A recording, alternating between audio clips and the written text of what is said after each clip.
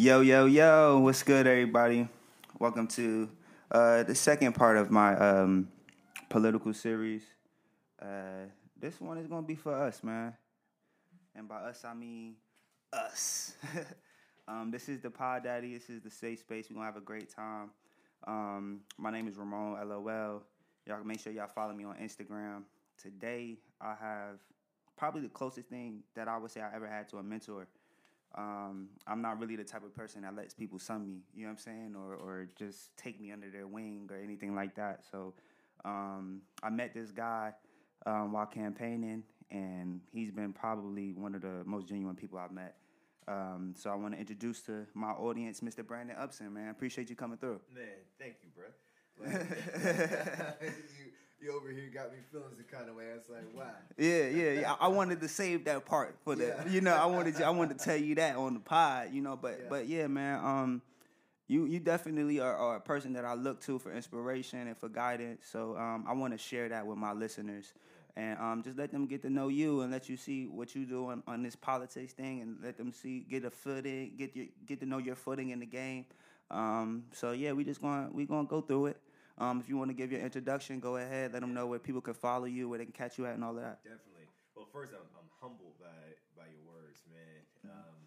I just felt honored and a privilege to be in the position that brought us together in the first place. Most definitely. So, spirits attract likeness. My name is Brandon Upson. I'm a political. What would people call me? They'll call me a Democratic strategist. Strategist. Yeah, okay. That's what they'll call me. But I do a lot of campaign work and policy work. I do a lot of community advocacy, specifically. And I want to consider myself a community builder above anything else, right? Because when people talk about it takes a village to raise a child, but it takes a community to raise a village. So that's deep. We got to start somewhere. But I've been working across the state, South Carolina, across the country for 10 years now, doing the things that I felt driven to do, building community, running campaigns, doing policy. So people can find me on anything under my name, Brandon Upson. Luckily, it's not a lot of Brandon Upsons in the world. Yeah. And I was the first one to get to Twitter, Facebook, and Instagram. Word. All right, so yeah, holla at him. Definitely take the time out. He's providing some great information. So definitely take the time out. We're not gonna jump right into it. Of course, we got to start with our positive moment, and the positive moment this time is actually going to come from Brandon, because one of the things that let me know that he was a solid guy was he told a story to a group of people one of the first times we met, and that story sat with me for months and months after. And to me, it's a positive moment because of what you take from it. It's the bamboo story. So if you don't mind, go ahead and give him the bamboo story. Yeah, the bamboo story. It had a profound effect on me when I first heard it too. Indeed. And in China, you have these barren fields all over the place, where you see farmers tending to dirt, and they're watering the dirt, they're singing to it, they're fertilizing it. And it's not just for a little while or for a season, it's for years. Yeah. Because the thing is, they are cultivating the ground for bamboo. And the thing for the bamboo seed, the shell of the bamboo seed is so dense that it literally takes immense amounts of water and fertilizer to make it soft enough just so the sprout can break through.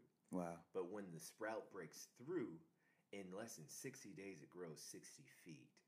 Right? And the question is always, does it take, because it can take 4 to 6 years for it to actually break through and grow. Yeah. But the question is, did it take 4 to 6 years, or did it take 60 days for that bamboo sprout to go into a 60-foot bamboo? And there we have the positive moment. Yeah. Because everybody can liken themselves to that bamboo seed. Right. You know what I'm saying? Right. Like, there's so much stuff, and there's so much stuff that you're doing behind the scenes, working for years and years and years, and then somebody just sees the fruit of your labor, and so to them it's like, oh man, overnight success. Right. No, man, I've been putting in freaking work. Right. And that's the positive moment right there. If you are putting in work, keep putting in work. Keep doing it. Keep putting in work, man. You bamboo seed. You're fertilizing your own ground. That's all you're doing. And that's the beauty in this life and this journey that we're taking. We have the power to fertilize our own ground. Yeah. So if you want to work, and if you want to put in the work, whether it takes you 4 years, whether it takes you 60 days, whether it takes you a month, put in that work and then then reap the benefits. Yeah. Yeah, man. Yeah. Go ahead, B. Anything you want to say? No, I appreciate that positive moment right there, bro. Yeah, man. I don't know if that's gonna have an effect on anybody else, but I don't know. I grew up. We grew up watching koala bears. I don't know how bamboo is grown. I don't know what the fuck. You know what I'm saying? I just see koalas eat it, pandas eat it. You know what I'm saying? I don't know nothing about it, but to know that somebody has to put that much time and effort into making it. I always say, just imagine you got a neighbor and he's out there in his front yard full of dirt. For 3 years, watering this dirt, and nothing growing. You're gonna say this person is crazy. You gotta stop this. You cannot keep doing this. Right. Yeah. What the hell is he doing? Yeah, but nah. Yeah. Putting in work. Putting in work. And people can look at us sometimes and say, "Why the hell are you out here doing the things that you're doing?" Like, it's not. You're not driving a fancy car. You're pulling up in a damn minivan. yeah. That hit home right there, right?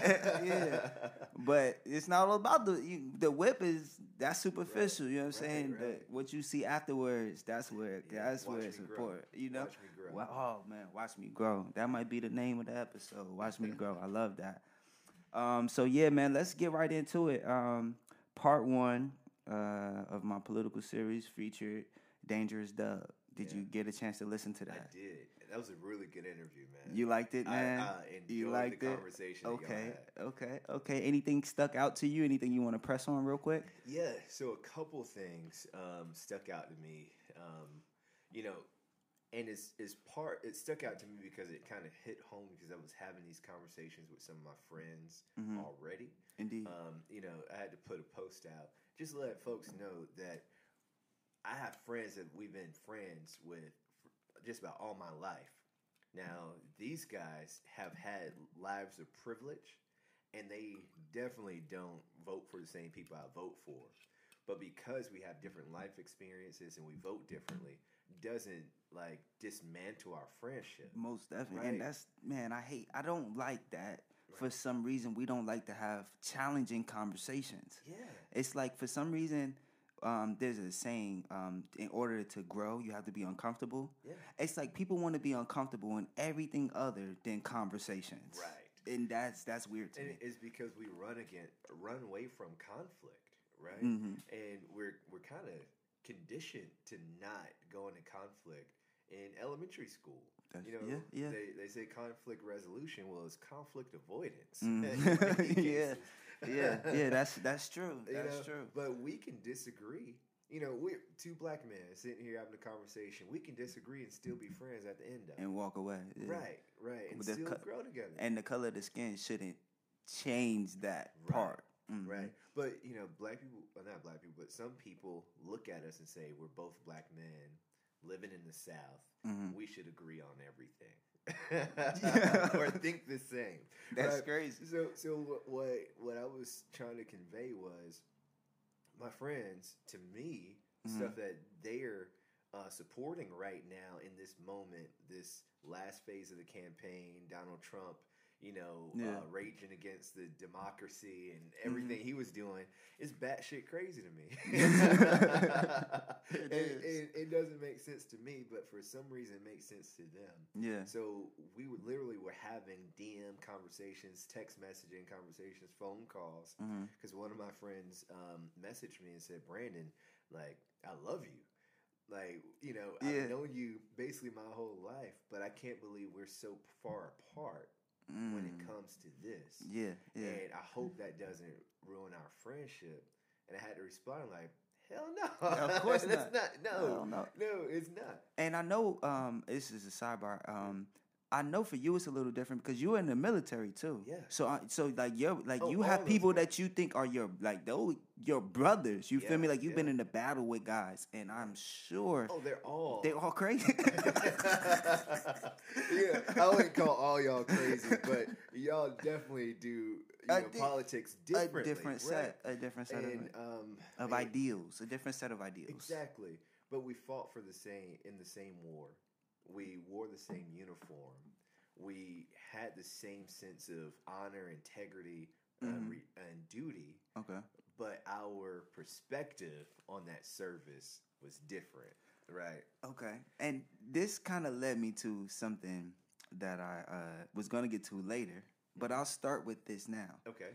Being in the military, I was speaking to a friend of mine who's of a different persuasion, and he was saying with him being in the military, his main job is to uphold the Constitution.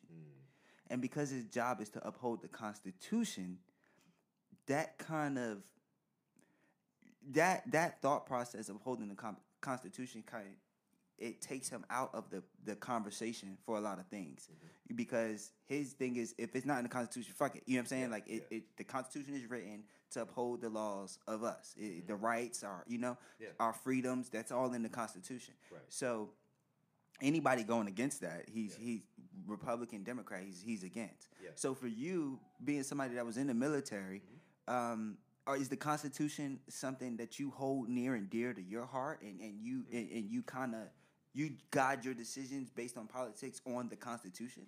Is that something that you do? In a sense of it, right? So the Constitution was referred to as the framework of our republic democracy. Indeed. Democratic republic. That's what we are, right? Okay. So it was the framework, but where the battle comes in with the Constitution with me is there are people who are like originalists. They're like, this is what they thought this was supposed to be back when the Constitution was written, and I'm like, well, there's a New Testament of the Bible. And I was just about to liken it to I was just about to say, so it's like the Bible. Like however you interpret it is the way you teach it. Right. Okay. And that's where the pieces of it, where those nooks come for disagreement with me, because I believe that yes, that is a framework, but we have evolved. And we have to make sure that this living document, if you say this is a living document, every living being on this earth develops over time. And we should make sure that it is developing to meet us where we are and serve us where we are, so that we can grow to where we need to be in the future. Because if we continue to hold on to this, 2-century-year-old document as it was written back then, we're going to be bypassed by China. Yeah. Like China, and I wanted to talk about China specifically because China has changed their entire structure to benefit them, not for today, not for tomorrow, but for the next 250 years. Yeah, and we're not living like that. Right. They're planning for what the world is going to look like in 250 years, and they're executing that plan right now. And we're operating on 2 and 4 year terms for public office. Okay, yeah. So oh man, I have a friend of mine, and he again of the same friend of a different persuasion, and we talked yesterday for a good bit, and he said similar to what you said, that we have to be careful not to set precedents for things to be able to be changed every time a new person is elected. Right. And so let's get to voting. Let's get to voting then.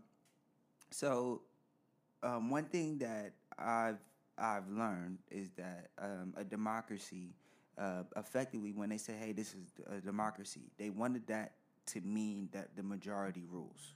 Yeah. Like that was the reason for the democracy.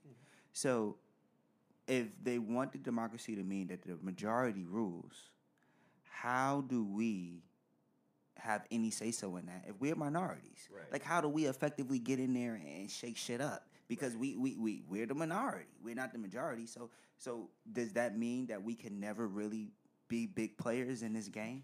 No, it doesn't. Okay. So we are not a pureless democracy. We're a democracy, a democratic republic where there are representatives to, execute the will of the people for their districts or their regions, right? So we're not like the Greek form of democracy.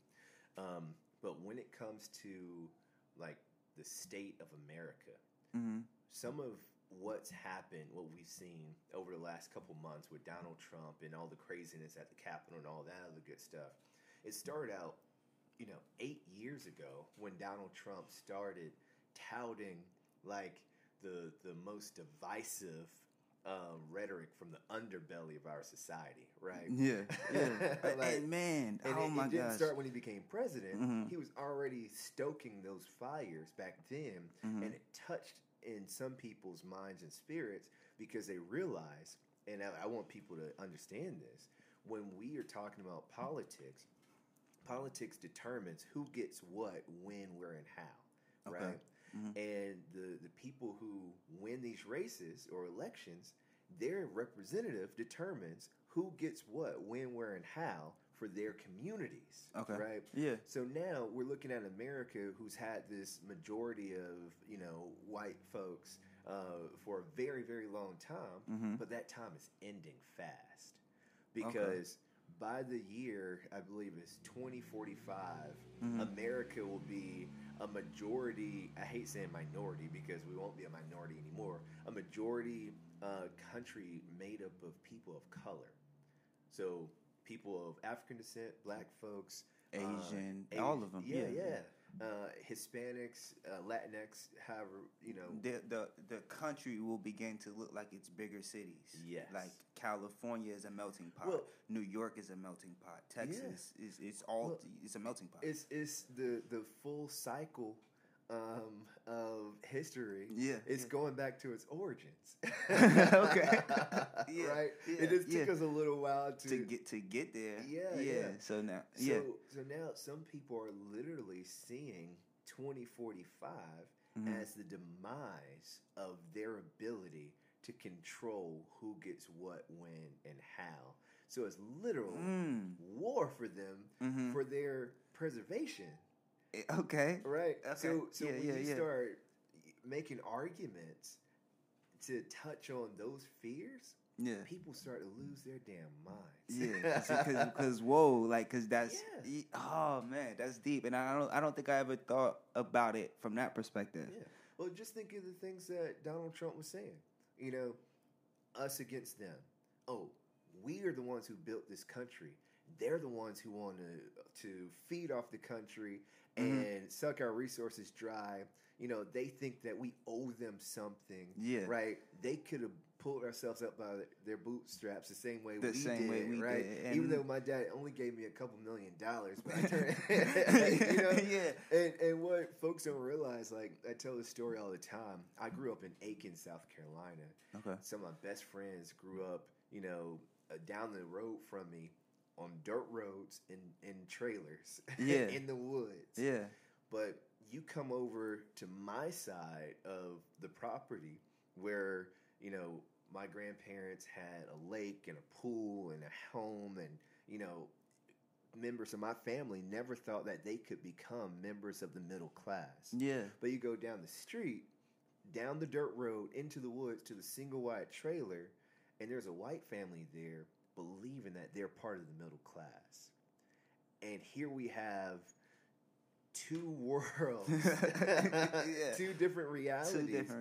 And those realities shape our politics, and they shape the way we view how our politicians work for us and their role in our lives. Most definitely. So if I believe living on a single wide trailer in the woods on this dirt road and I'm poor, as I don't have, my grandma would say, what she said, you don't have a pan to piss in or a window to throw it out. Yeah, right? Pot to piss or a window to throw it out. Yeah.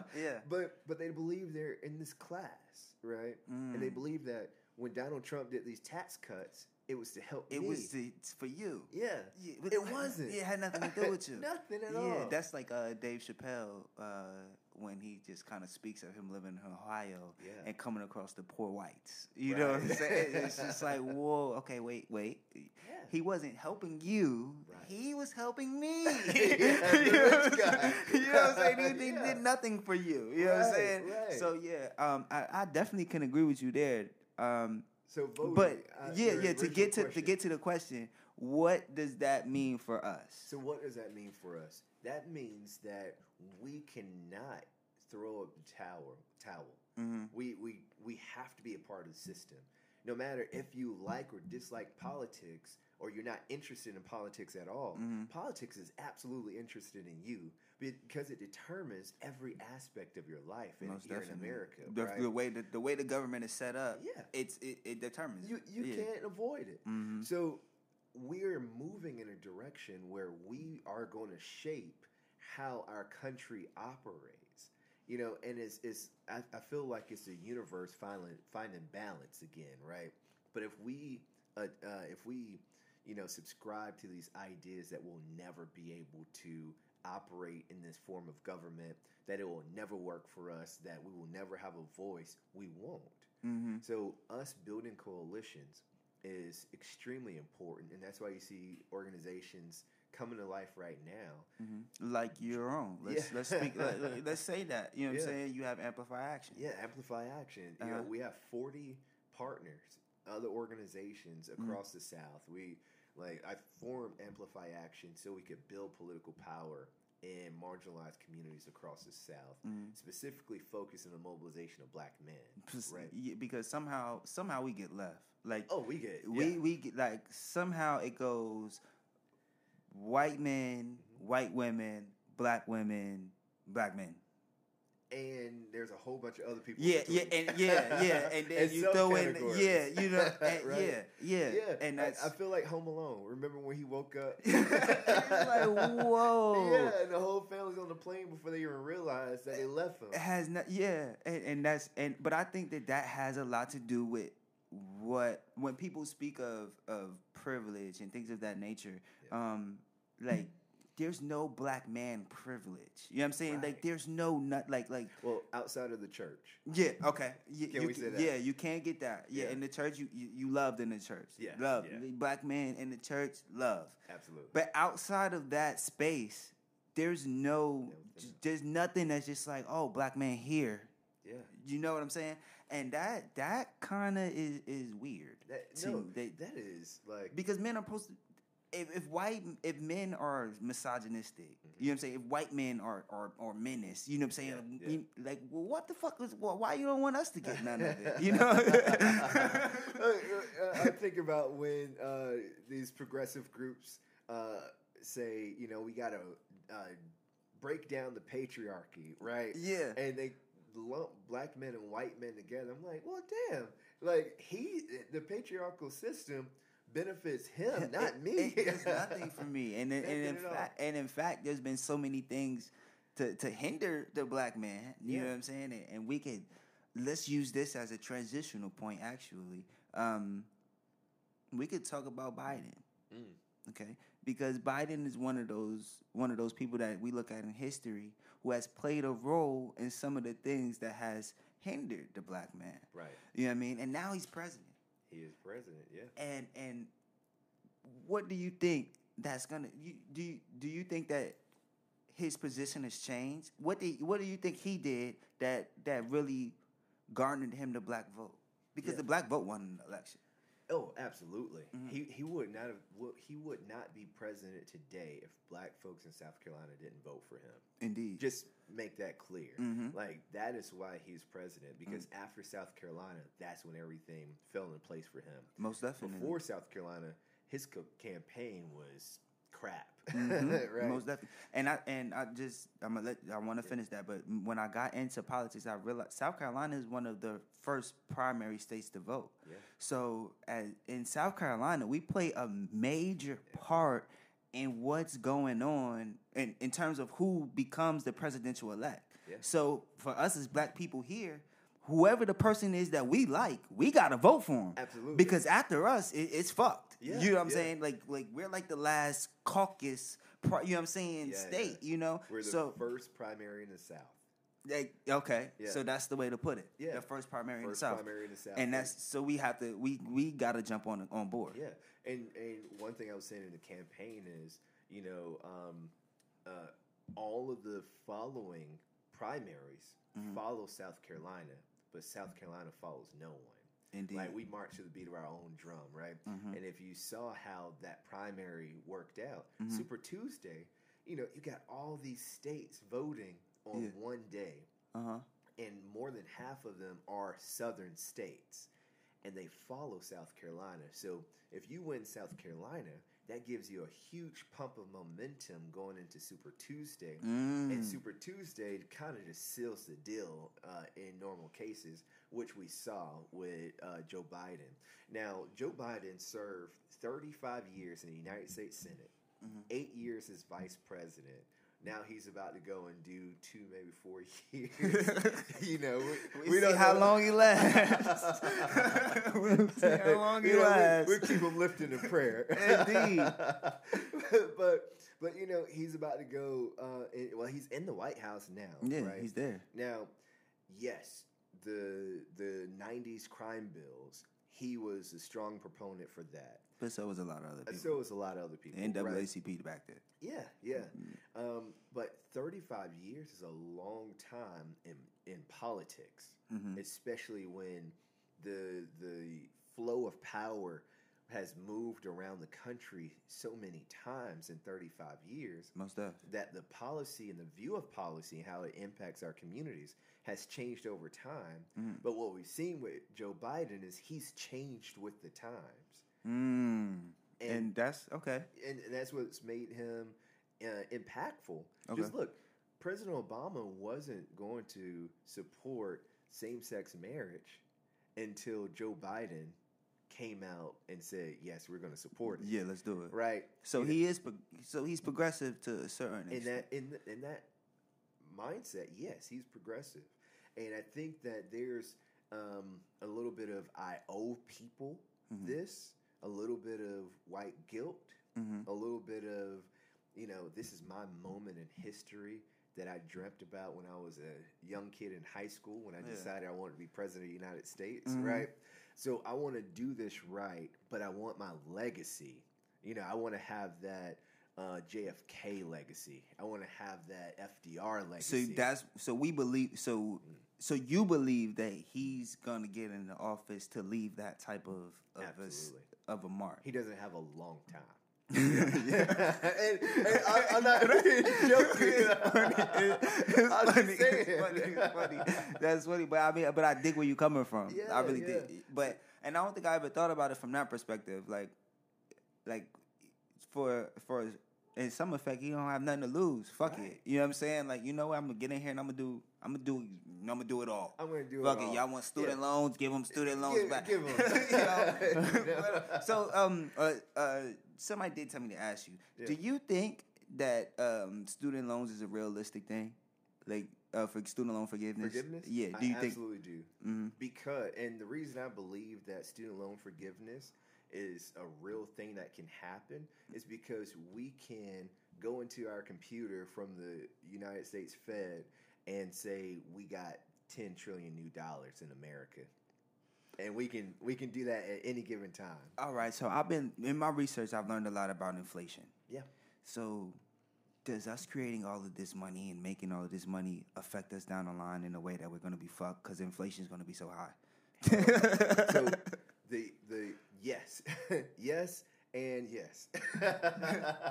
So just think about why, and I've got to go back to China because I feel like China is doing the things needed to become a superpower in the world, right? Indeed. Here on Earth. Mm-hmm. So people give them hell for their currency manipulation, but China is making it so their currency will soon be the global currency to compete with the dollar.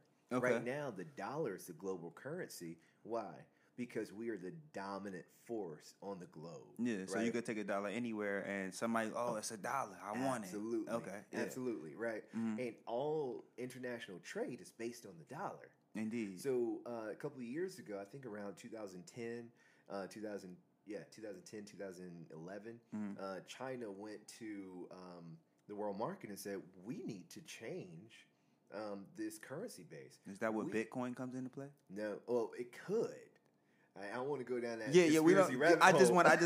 I just want. Okay, yeah. Because they said we need a global currency that is not attached to any one country, so that our trade can be on an even keel.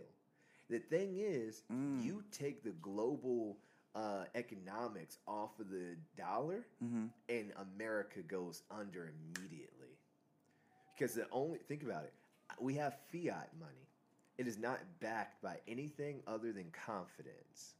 Okay. Right? Yeah. So because it's nothing propping this up other than your perception of it, when it's taken out of the equation and we have to show something for what we're doing. Meaning, I can't buy your apple and give you hope.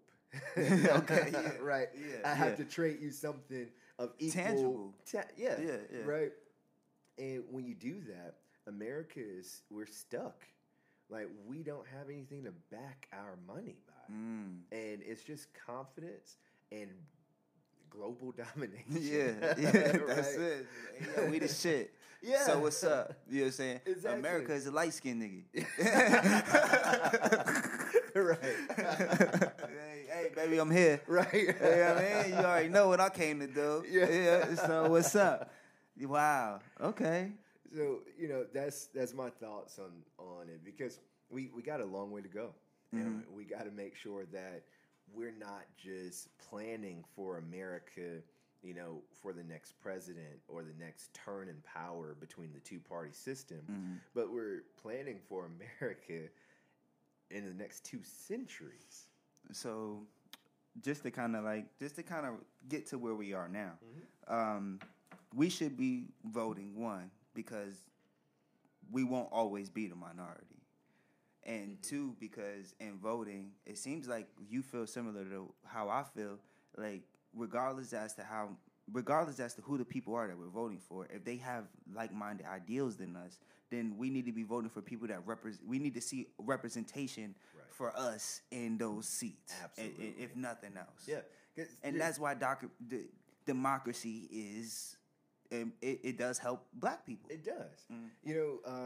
And it's so funny that Democrats in 2016 were saying, or liberals, or whatever you want to call yourself, we got to get rid of the Electoral College, right? Ooh, I would love to have that conversation. And Republicans and more conservatives, all the way over to the anarchists, were like, no, we need the Electoral College, because the Electoral College in this system is the only thing that gives small populations of people a voice in the larger election of who the president is going to be. And then Donald Trump loses the Electoral College, and those same people who were advocating for the Electoral College is now saying that, it's rigged. It's a rigged system. It didn't give me what I wanted, so it must be. It must be bullshit. Right. So, all right, let me just ask you specifically about the Electoral College. Is that some bullshit? Like, you know what I'm saying? Like, does that work for us? Does that work in our favor? Yeah. So, the Electoral College is a double-edged sword. Okay. Because I've heard some really great arguments on both sides of it, right? To where the Electoral College breaks down geographically so states can have somewhat of an equal say who becomes president. Supposed to be. Right. But then you look at 60,000 votes determining Donald Trump to be president in 2016 when Hillary Clinton won the vote by millions of votes ahead of him. How is that equal? How is that fair? Okay. Right? Even when you look, Donald Trump got something, don't quote me on the number, he got something like 74 million votes, and Joe Biden got 83 million votes, but he still lost by a small margin. Yeah, it was really close. It's ridiculously close. So when I look at it that way, the Electoral College kind of does us a disservice, when we're looking at the larger scheme of things. We're shifting. We're about to be the majority, right? I know we want to keep things equal all across the board, but I don't know. That's a weird one. It's a tough one. That's a weird one for you. Yeah, it is. And, it really is. And I can I think I get it, only because I've had conversations with people about the Electoral College and the popular vote, and the one thing that I hear is, okay, if you eliminate the Electoral College, then now New York, California, and Texas decides everything. Yeah. And that may be true, but the way I think about it is New York and California are Democrat, majority. But then you have Florida and Texas who vote Republican majority. Yeah. So, you have two big populations doing one, but it would still come down to those smaller places and how you turn out to vote in those smaller states. Is that not? Absolutely. Does that not make sense? What I'm saying? It does. Okay. And again, it's self-preservation is what we're looking at when you talk about the Democrats versus Republicans. Even now, why is it that Republicans are fighting so hard against an easier means of becoming a United States citizen through our southern border? That's what Republicans are fighting for now? They're fighting against. Oh, fighting against. Yeah. Okay. They're fighting hard against it. Right? Yeah. But why is that? Well, why? Their population is already shifting against them. So if we allow more folks to come in from Mexico, Mexicans who vote in larger parts Democrat. Do right? They? Yeah. So sidebar. We're gonna jump right back to this. Yeah. It seems, in my experience, those people that come from other countries, they don't typically really like black people. You know what I'm saying? Like, they kind of like be like, oh no, I don't want to be lumped into that group. You know what I'm saying? Yeah. But then, but they're voting with us. They are. Okay. They are in majorities, and I'm talking specifically about folks from Mexico. Okay. I'm not talking about folks from Cuba. Okay. These Cubans vote different. Okay. But one thing I do appreciate... Hey, but man, the Cubans, man, come on, man. I don't come understand on, man. Y'all part of the culture. You know what I'm saying? Come on, man. Integral part. Right. But one thing I appreciate about the Latinx Hispanic community is that no one owns their vote. You got to work for that damn vote. To get their vote. And do you think that us as black people, we need to be like that? Absolutely. Yeah. Absolutely. Like, there would be no Democratic Party if it wasn't for black folks in America. Wow. Right? None. That's profound, though. Yeah. That's profound. Yeah. There would be no President Joe Biden. There'd be no President Obama. There'd be no President Carter or Clinton. Right? Yeah. If it wasn't for black folks. Clinton was the first black president. That's what they say. You know what I'm Yeah. saying? Like he was ours. You know what I'm saying? So yeah, I dig it. But and that's what's held the Democratic Party together for the last 50 plus years. Okay. But we are the only demographic in America who's expected to give 9 votes out of 10 to one party. And if we don't, they question our loyalty.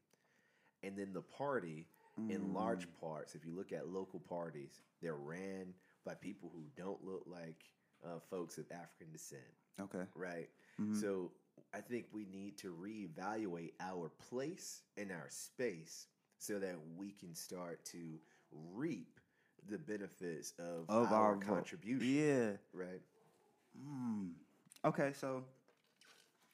You just said that Democrats expect 9 out of 10 black people to vote Democrat. So if that's the case, when are we going to see some evolution in the way that we campaign to our people? Like, when are we going to, like, okay, I want to say this. Your group, Amplify Action, was boots on the ground, as we call it in the political world. Boots on the ground. Y'all were in Georgia. I don't know if you consider yourself an integral part in the Senate race, but you probably were. You know what I'm saying? Like the work that you were doing, it doesn't go unnoticed. Yeah. So if that's the case, when do we evolve from knocking on doors and calling people to really doing things and fucking fish fries?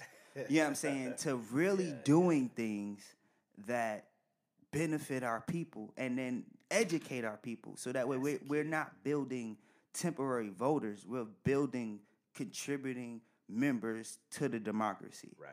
Like we're political power is what you're talking about. Exactly. I guess that's the way to put it. Yeah. When do we evolve, and what does the evolution do you think look like? Because I'm perplexed. Like I can't believe the way that we campaign to our people. Yeah, and that's why part of me starting Amplify Action is I've been on campaigns for 10 years, and I always felt like I could do it better.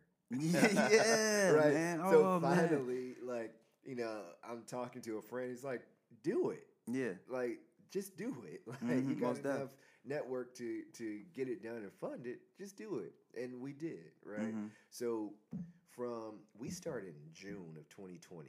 Okay. Amplify Action. Middle of the pandemic.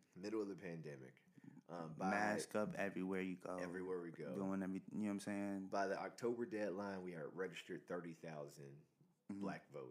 What's that? By the deadline to register to vote for Georgia's special runoff, we had registered another 10,000. Wow. So that's 40,000 black voters, largely black men, 90% of that. Mm-hmm. Then we look at how we're going to connect with people to get them out to vote. We ended up mobilizing almost 450,000 black voters to the polls across the South. God damn it. We had 200 staff members on the ground in South Carolina through the partnership with Vision Walkers. Vision Walkers are fucking dope. Absolutely. They're dope. They do anything you need. Yeah. Anything you need. Security, knock doors, whatever you need. They got you. I'll fuck with them. Yeah. And then we had 300 staff members on the ground in Georgia.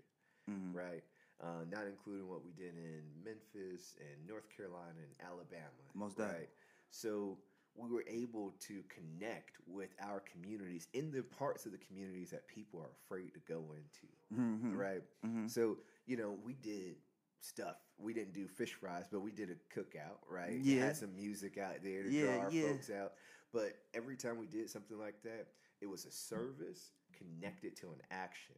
Right. Okay. So not only were we out there feeding our community because it's a pandemic, people ain't working like they were, and our kids aren't eating. So we're providing groceries, we're providing food on the spot, and we're educating our community and connecting the dots to why their vote is a solution to the problems that they're facing. So what did you tell them? You just said, so what dots did you connect in those moments? What were you saying? I would love, I want to hear. One of the best ones was developed by my little brother, Chris Emanuel. He's a father practitioner, is what he calls himself. Father practitioner. Yeah. Okay. So basically, and I'll speak specifically about South Carolina. In South Carolina, if you're a dad and you and your baby mom you and your baby mother isn't married, 9 times out of 10, she's going to have custody of that child. Talk to me. Right? You're going to be paying for it. Talk to me. She's going to be dictating everything. Yeah, okay. Right? Yes, sir. So he teaches fathers how to, gain their rights as a father to their children and level the playing field a little bit, right? Okay. Because his daughter was illegally put up for adoption without him being notified. What the fuck? And shipped across the country when she was only days old. And luckily, he registered as a responsible father. So before the adoption was finalized, they had to notify him. He registered as a responsible father. What the fuck is? Okay, hold on. No, give the listeners that. Yeah. How do you register as a responsible father? So it's different for almost every state. In South Carolina, you go to the father Responsible Fathers Registry. Okay. It's just a simple form online, but nobody knows about it. No, I've never heard of this. You fill it out, and now that is a big piece of you proving that you want to be a part of your child's life, even though you and the mom are not married. Oh my God. And that's what saved him. Yeah. And not only did he do that, but they were texting back and forth. He was, doing a diaper bash. He was putting money to the side. She knew it, when he was allowed to go to doctor's visits, he was. So he was able to reverse the adoption and gain full custody of his daughter. Child. Man, that's a win. Yeah, major win. That's a win. Right? Because fathers, we're not out here just like, having kids and saying, saying F not the world, not right? every one of us. Right, you know what I'm saying? right. There's a lot of, you know what I'm saying? Like, and I think that there's been a major turn. And then we're going off topic. But fuck it. But this pertains to us. This is some us shit. You know what I'm saying? And this conversation right here, bro, this is what we would have. Yeah. And this is what connected the dots for black men to be a part of democracy and vote. See, and I wanted to talk about this because this is literally the conversations we're having. We weren't out there just, hey, get out and vote, get out and vote, get out and vote. You need to vote. People fought and died for you to vote. No, we're talking about the issues that you are dealing with. And then from there, hey, man, you got to vote. Absolutely. And that, oh, man. Okay, but we're going to get back to the voting. Okay, so there are a lot of fathers that want to be good fathers. Yeah. So you said that, did he start an organization? Or something? Let's give him some love real quick and say that organization. So you can find him. His name is Christopher Emmanuel. He's been highlighted in New York Times, Atlantic Journal, ABC News. Wow. But he started Sky is the Limit Foundation, named after his daughter Skylar. And then he just started a company called No Deadbeats. And it is a printing company or apparel company. And it's just empowering fathers. It's dad merch. Dad merch. T-shirts, hats. Everything. And how can we get some of this? You can go, it's No Deadbeats on Instagram. Okay. Sky's the Limit Foundation on all platforms, and they're all linked together. Word. Christopher Emmanuel. He'll be a great person for your podcast. Listen, yes, he will be. If you can link me with that brother, I would love to speak to him because one thing about me is this show is called The Pod Daddy because I'm a daddy. You know what I'm saying? Yeah. Like, and pretty much in every episode prior to this political series that I've had, I talked about fatherhood. Yeah. You know what I'm saying? Like we gonna find some type of way to get that in there. So yeah, man, that's dope. All right, but let me keep us on track. Okay, so we got through voting and why that's important for us, and I hope that you guys kind of have taken something from that because I learned a lot. And if I can say one thing about voting, one last thing. Most definitely. So when we're talking about fathers' rights, there was a bill that came to the State House in South Carolina in 2015, and that bill would have completely severed a father's ability to regain custody of his child if the child was put up for adoption. And because of, black men participating in democracy, we were able to stop it and kill that bill that would have further weakened a father's rights to their children in the system. Wow. So again, democracy works when you work it. When you work it, when you actually go out and do the work. And I really believe the same thing. Like in the previous pod, I talked about socialism and I talked about, we didn't get to talk about communism, but I looked into that too. Yeah. We talked. My man Doug talked about voluntarism. And we spoke briefly. That's my first time hearing about it. First time? You never heard of it before? No. I've never heard of it either. Ever. But, if you Google it, it's a thing. You know what I'm saying? It's actually something that people believe. So, and I think he said like the Netherlands or some shit like that is, that's how they live. But, I mean, hey, that's dope. But for me, I don't really have a problem with democracy. Yeah. And I've heard many people kind of give me different arguments as to why I should. I actually had a friend of mine, and he referred to our country as a constitutional federalist republic. And that goes to my question about the Constitution. What do you see our country as? Because are we capitalists? Are we socialists? Are we democratic? Is this like what the fuck is what is this? Yeah. What is this? Here in America, we've gotten to the point since the 80s, and more blatant since the 80s, because the 80s was that turning point where rich people could display their wealth and not feel guilty about it, right? Okay. Before then, rich people were trying not to look rich, right? Yeah. But since then, capitalism and greed became socially acceptable in achieving the American dream. And at that point, capitalism started to outrank democracy. And I feel like the value of our dollar, the value of our return on investment, in many cases outranks the good for the general public, our democracy, and our society. And so does that constitute? The effed up part about it is we think that's okay. Because we stuck in the money. Everybody is stuck in money. Yeah. But we're not even. When I said something about Bitcoin, we don't even, as black people, we just stacking money. We not investing in it in shit. Right. You know what I'm saying? Right, and money diminishes. So if you put $100,000 in the bank in 1990, you could not buy the same thing with that $100,000 in 2000. Right. You know what I'm saying? Right. So we have to transition our minds to investing. Right. And to building things that's gonna grow with time. And you know what I'm saying? Like we looking at Jay-Z like, oh my gosh, why is he always talking about Basquiat and all these different pictures and paintings? But it's because when he spent the $100,000 on that painting, the next time when he looks at it again, the painting is worth $200. You know what I mean? Like so that we have to start thinking in that realm of thinking. So I'm with you there, man. Yeah. Oh man, we've been talking for a long time on the low. For real? But yo, you giving me so much information. I don't even really give a fuck.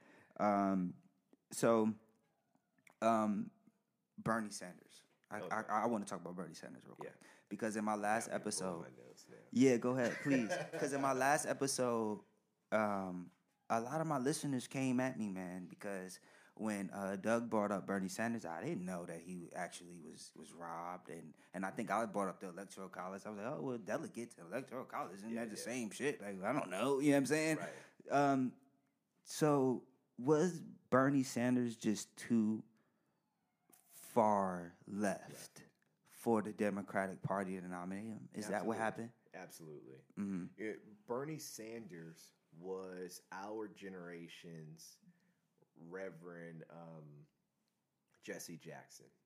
Okay. Because when Reverend Jesse Jackson ran for president in the 80s, the first time he ran, the deck was stacked against him because the structure of the DNC. Okay. So his campaign, his 88 campaign, completely changed how the Democratic Party ran their primaries. And just like the superdelegates had to be overturned for Bernie Sanders because his negotiations after he lost to Hillary Clinton, the same thing had to be done in 88 with Jesse Jackson. Yeah, so because I've heard a lot of times, like Dick Gregory swears he won the presidency. Oh, Jesse Jackson. Jesse Jackson should have been president. Yeah, you know what I'm saying? Like I've heard, okay, I never. Okay, I feel man. He ran a phenomenal campaign in '88, right? But for Bernie Sanders, and the conversation comes down to people like to just boil it straight down to democratic socialism, but the real argument here is messaging.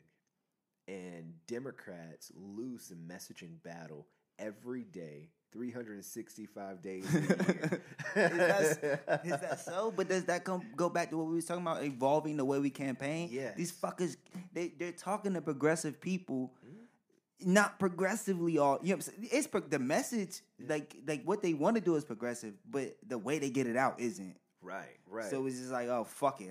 And the so now you late. Right. And you can't make an argument that's always weaker than the damn counter argument. Right? You don't win debates that way. Yeah. Like, you got to develop your argument over time, right? And unfortunately, our development of our argument only goes but so far. Like, when Bernie Sanders came out and said, I'm a socialist, but I'm a democratic socialist, right? Yeah. And then the Republicans said, oh, no. I was about to use some choice words, but hey, you're a communist. Yeah. Right? And then they realized that he was getting off a little bit with saying he wasn't a communist. So they said, well, drop the Democratic. You are a socialist. Look at what's happened in Venezuela. Look at what's happened to every And then socialism country. just became a dirty word. Yeah, absolute dirty word, even for Democrats.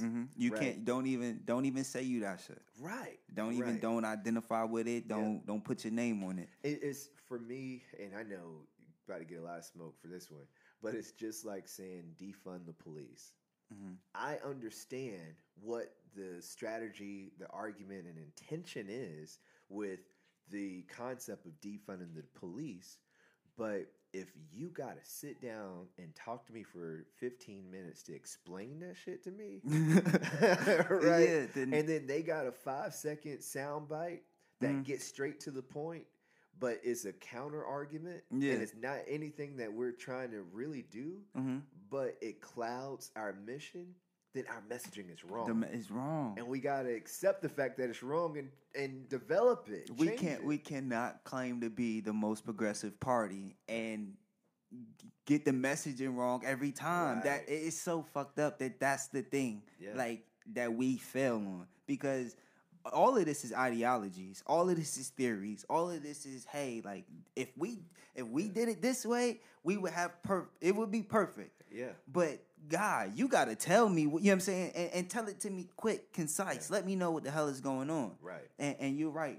A lot of times the Dems do lose us because you got Sleepy Joe talking for 15 minutes, and it's just like, yo, well, what the fuck did he say? Right. You know what I'm saying? Like what? Like, hold on, he just talked for a long time. What did he say though? What did he actually say? You know what I'm saying? Like, what happened? Like, I have this vision in my head that the Republican strategist is like in an evil lair, sitting around a table, and they're like, "We're gonna get him with this time." Like, coming up with a perfect strategy every time, every time. Oh man, they fuck us up. All right, so yo, that's wild. All right. So I do want to talk about Kamala Harris a little bit. Awesome. Because, yo, she's dope. She's really dope. But she didn't start off dope. She did not start off dope. And she's not African American. Is she not really? She's not African American. And I just got to say that, because if we're going to acknowledge, diversity, we got to name it right. Yeah. Right. So she's not the first black vice president. She's black, but she's not African American. Come on, my nigga. Listen, bro. Yeah. So do we call her nigga or do we don't call her? She black. She's black. Okay. Her dad's from Jamaica. Her mama's from India. Oh, so she's not an African. Meaning she's not an African American. She's Jamaican. Oh, right. Okay. And quite honestly, we've never had a president or a vice president who were American descendants of slaves. Yeah, that's true. Yeah, because Barack Obama isn't that.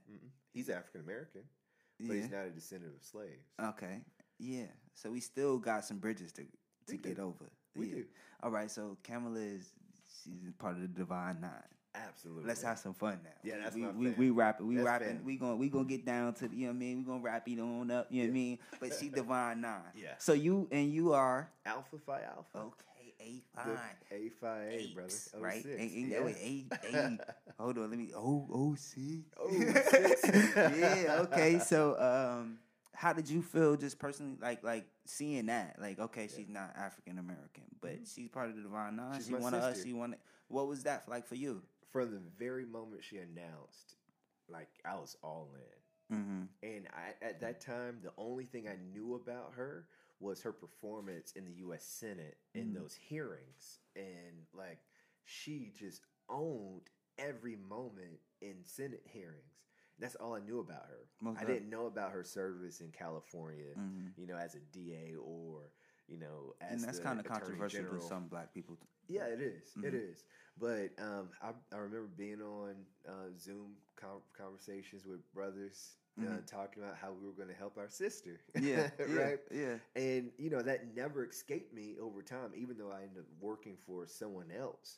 But I always had a great sense of pride and, like, hopeful optimism for what would happen for her on the other side. Like, I always knew she was, like, number one on the list in my mind of being vice president, even though I think if the situation with George Floyd didn't happen, Amy Klobuchar probably would have been vice president. I was kind of rooting for Elizabeth Warren. Yeah, that would have been interesting, honestly, right? I kind of would have liked, you know, we worked for a candidate, but other than the candidate that we worked for, Elizabeth Warren was it for me. She's strong. I loved her. Elizabeth Warren. She was dope. Yeah. She was dope. Brilliant woman. Man, she was dope. Yeah. I liked her.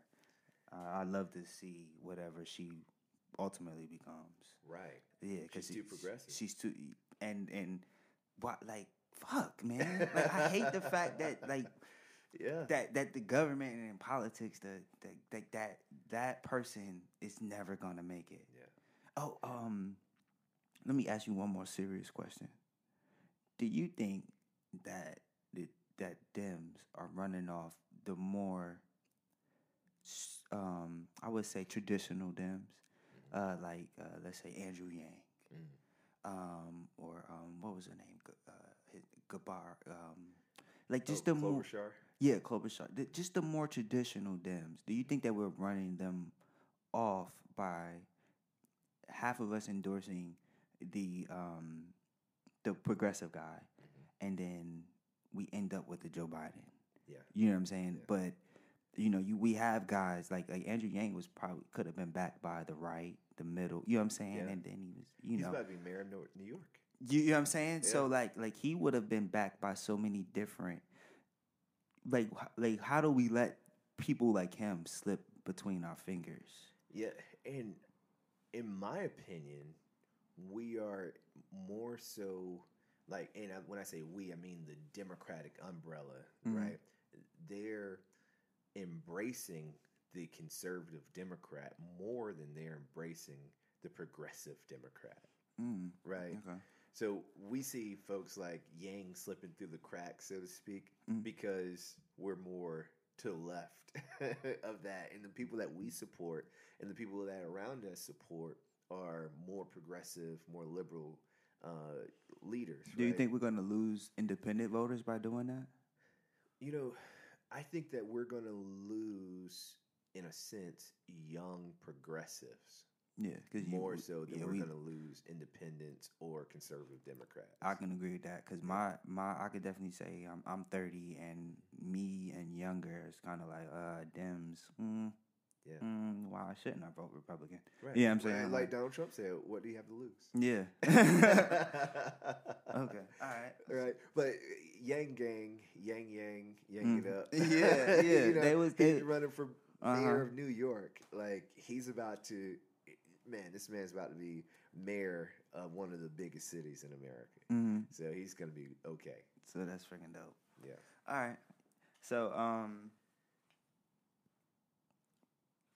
let's do this, man. Okay. Random questions. Oh man, I'm ready. Random questions.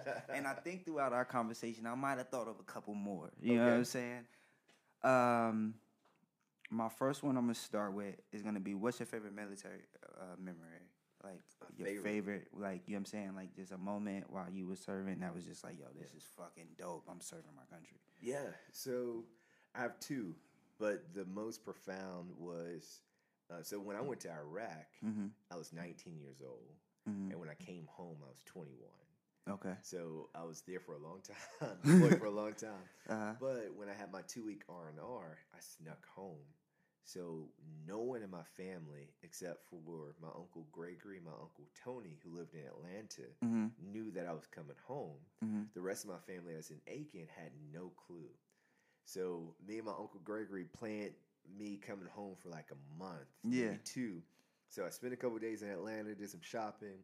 Then he drove to Aiken. We stopped at the stop sign. I hopped out, ran to the back of the house. He came in. They were expecting him. Mm-hmm. He said he had to go to the bathroom or something. Made an excuse to go back to the back of the house and open up the window so I could climb in. Yeah. And then I walked into the living room where he had everybody thinking he was coming, but it was me.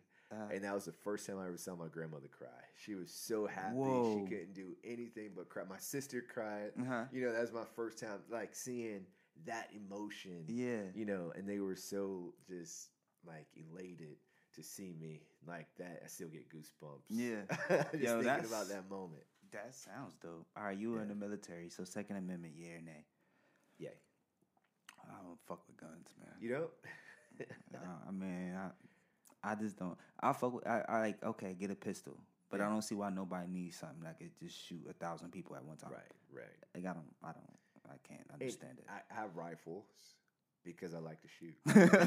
And that's like when I talk to anybody who has guns, they're just like, man, I like them. Yeah. And fuck you. Like like that. At the end of it is, but I don't know. I am also getting to the point where as a black man, I probably need to start arming myself just because fuck. You know what I'm saying? It's a wild world, man.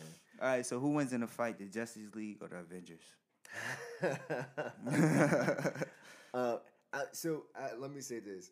The Justice League, the DC movies, absolutely suck. Yeah, yep. They suck. They're terrible movies. What are they doing? I don't know, because the superheroes are better. Right.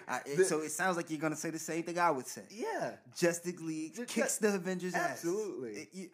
I don't understand. The only good movie they could do is Batman. Yeah. I don't understand how they could do Batman right every time, and they can't give us the greatest superhero of all time.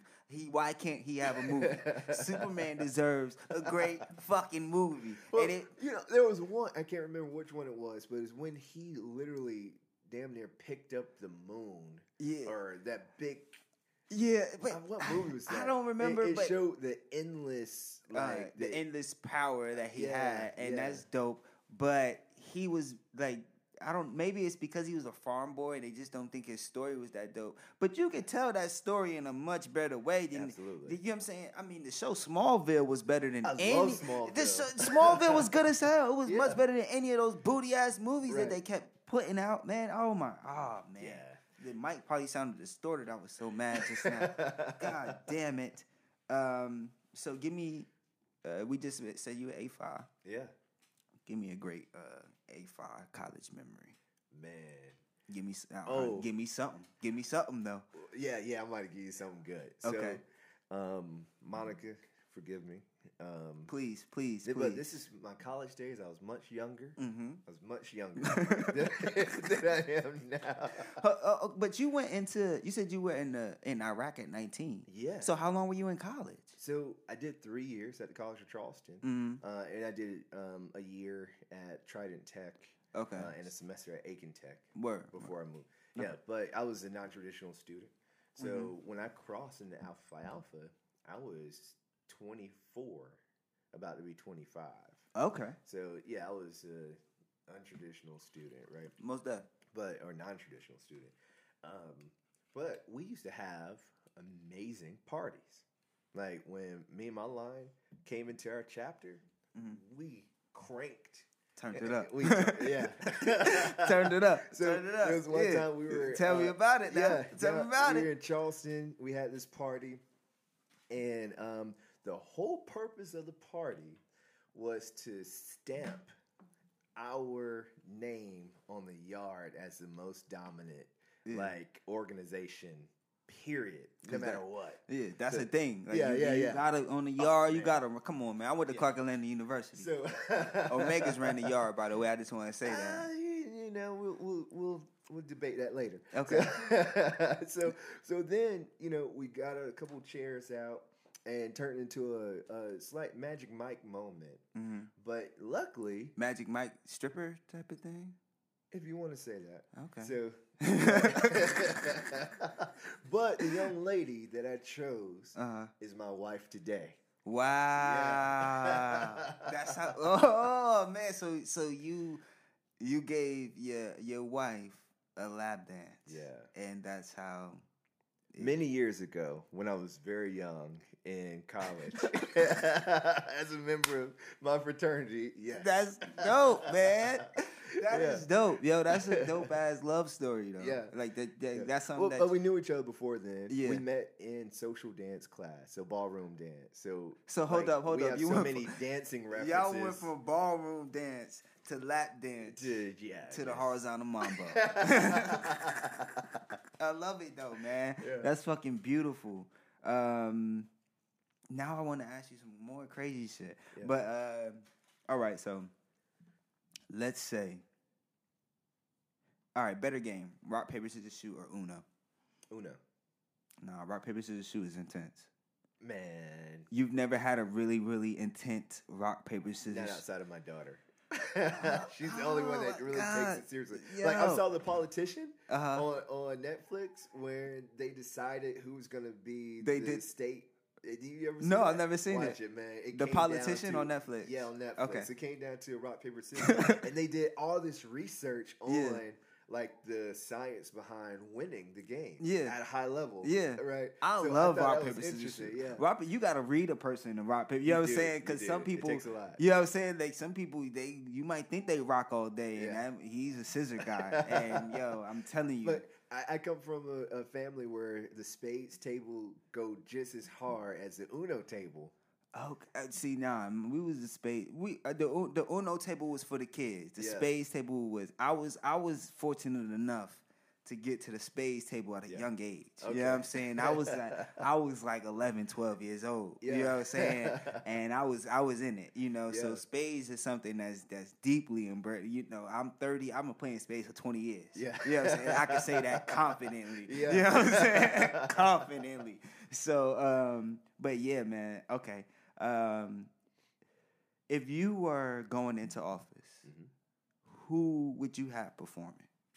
Oh man, who? Okay, so you get a poet, right? Right. It could be living or dead. Let's not, we're not going to count. You get a poet. Somebody got to sing the national anthem, right? And then what other song? And then you get like one other song or something. Yeah. So I would have Yebba sing the national anthem. And who is Yebba? I've never heard of y'all this. Gotta check out Yebba. Yebba is this white girl who grew up in a black church, who literally is one of the best singers I've ever heard. And she sings gospel? She sings like soul R&B. What? I listen to R&B all the time. I've never heard of Yebba. Okay, all right. Spell it. Y-A... Go ahead. I'll give you some time. I'll filibuster for you. Okay. He got his phone out right now. I gotta know who Yebba is. Never heard of Yebba.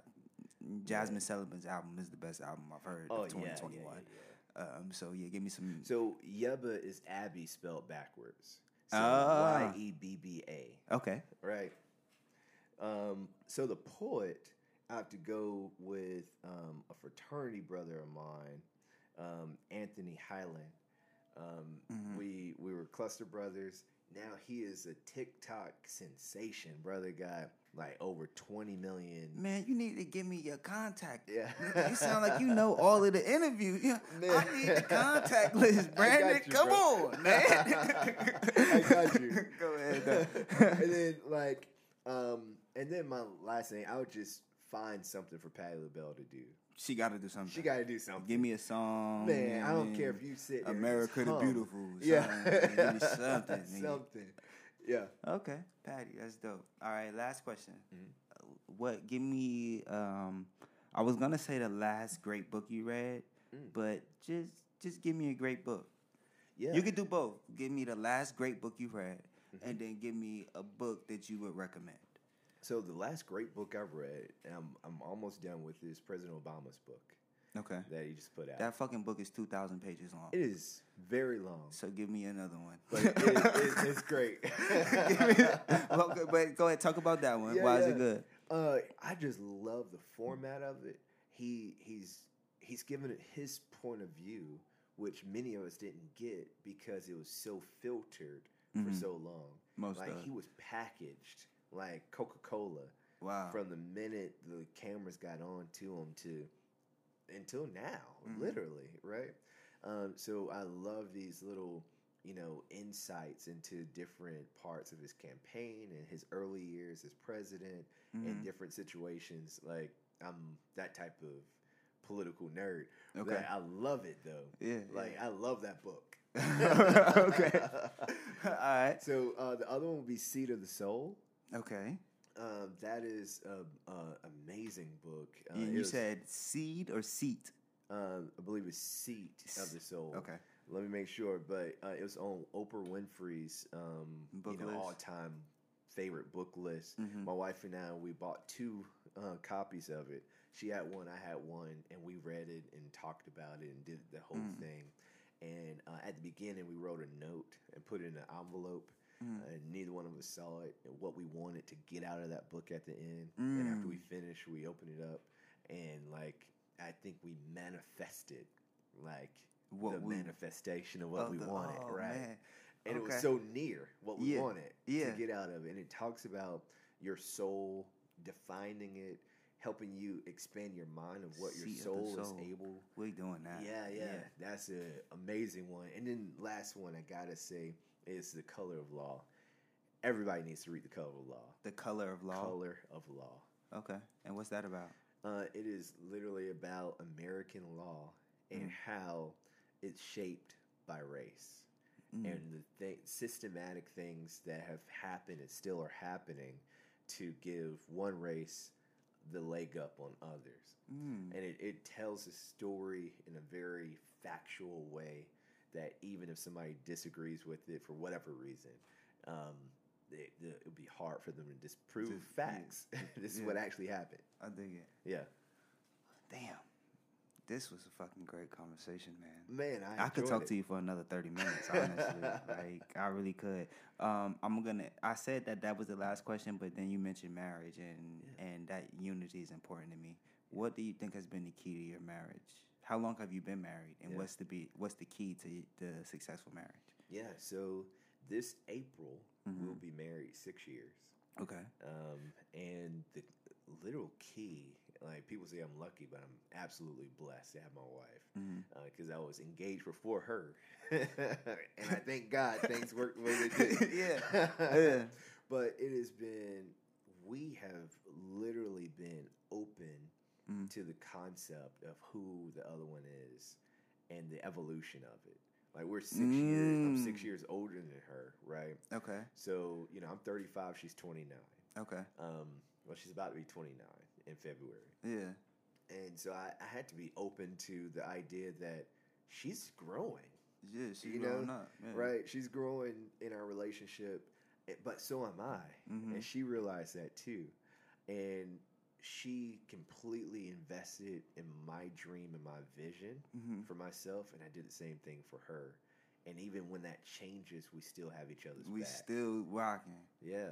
Damn, man. You and I remember one time, we gonna wrap it up with this, but one time you said that a lot of people, like I told you, Brandon, you my idol.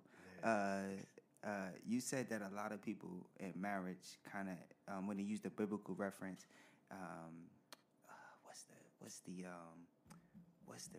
it says, damn, you know it. In the Bible, it says that that he who finds a wife finds a good thing. Yeah. And a lot of time people stop there. You can't stop there. I remember when you said that. Yeah. A lot of time people just stop at, he who finds a wife finds a good thing. But the next part is the key. It is. And what's the next part? So that wife is what all your blessings will flow from.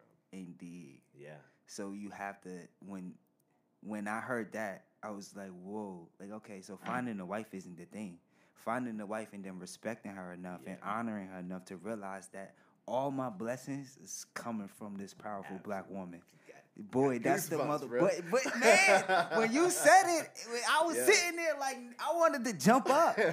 You don't know how many times we've been in a space and you was talking and I was like, hey yo, that motherfucker. You know what I mean? But yeah, man. Hey yo, this has been one of my favorite times, man. I'm so glad you made the time. Absolutely amazing, I'm so glad you made the time to come through, and it's shit that I wanted to ask, and the conversation got to where it got, and fuck it, but hopefully we can do it again. Yeah. I'd love to have you on again. I don't honestly, all the guests I have, I kind of be like, oh yeah, that was cool. Yeah. You know what I mean? But nah, my nigga, you know what I mean? With the exception of my nigga Dominique, because he has a podcast too. Yeah. But other than my nigga Dominique, everybody else, you know what I'm saying? It was cool. Yeah. I love you. And my nigga Lonnie, he too. Yeah. But fuck all that. but you could definitely come back along with a couple other people. You know what I'm saying? But I love this, man. And you gave us so much insight. And I appreciate your openness, and I appreciate you for just being you, man. And every time I see you, you the same you. And that's a solid thing.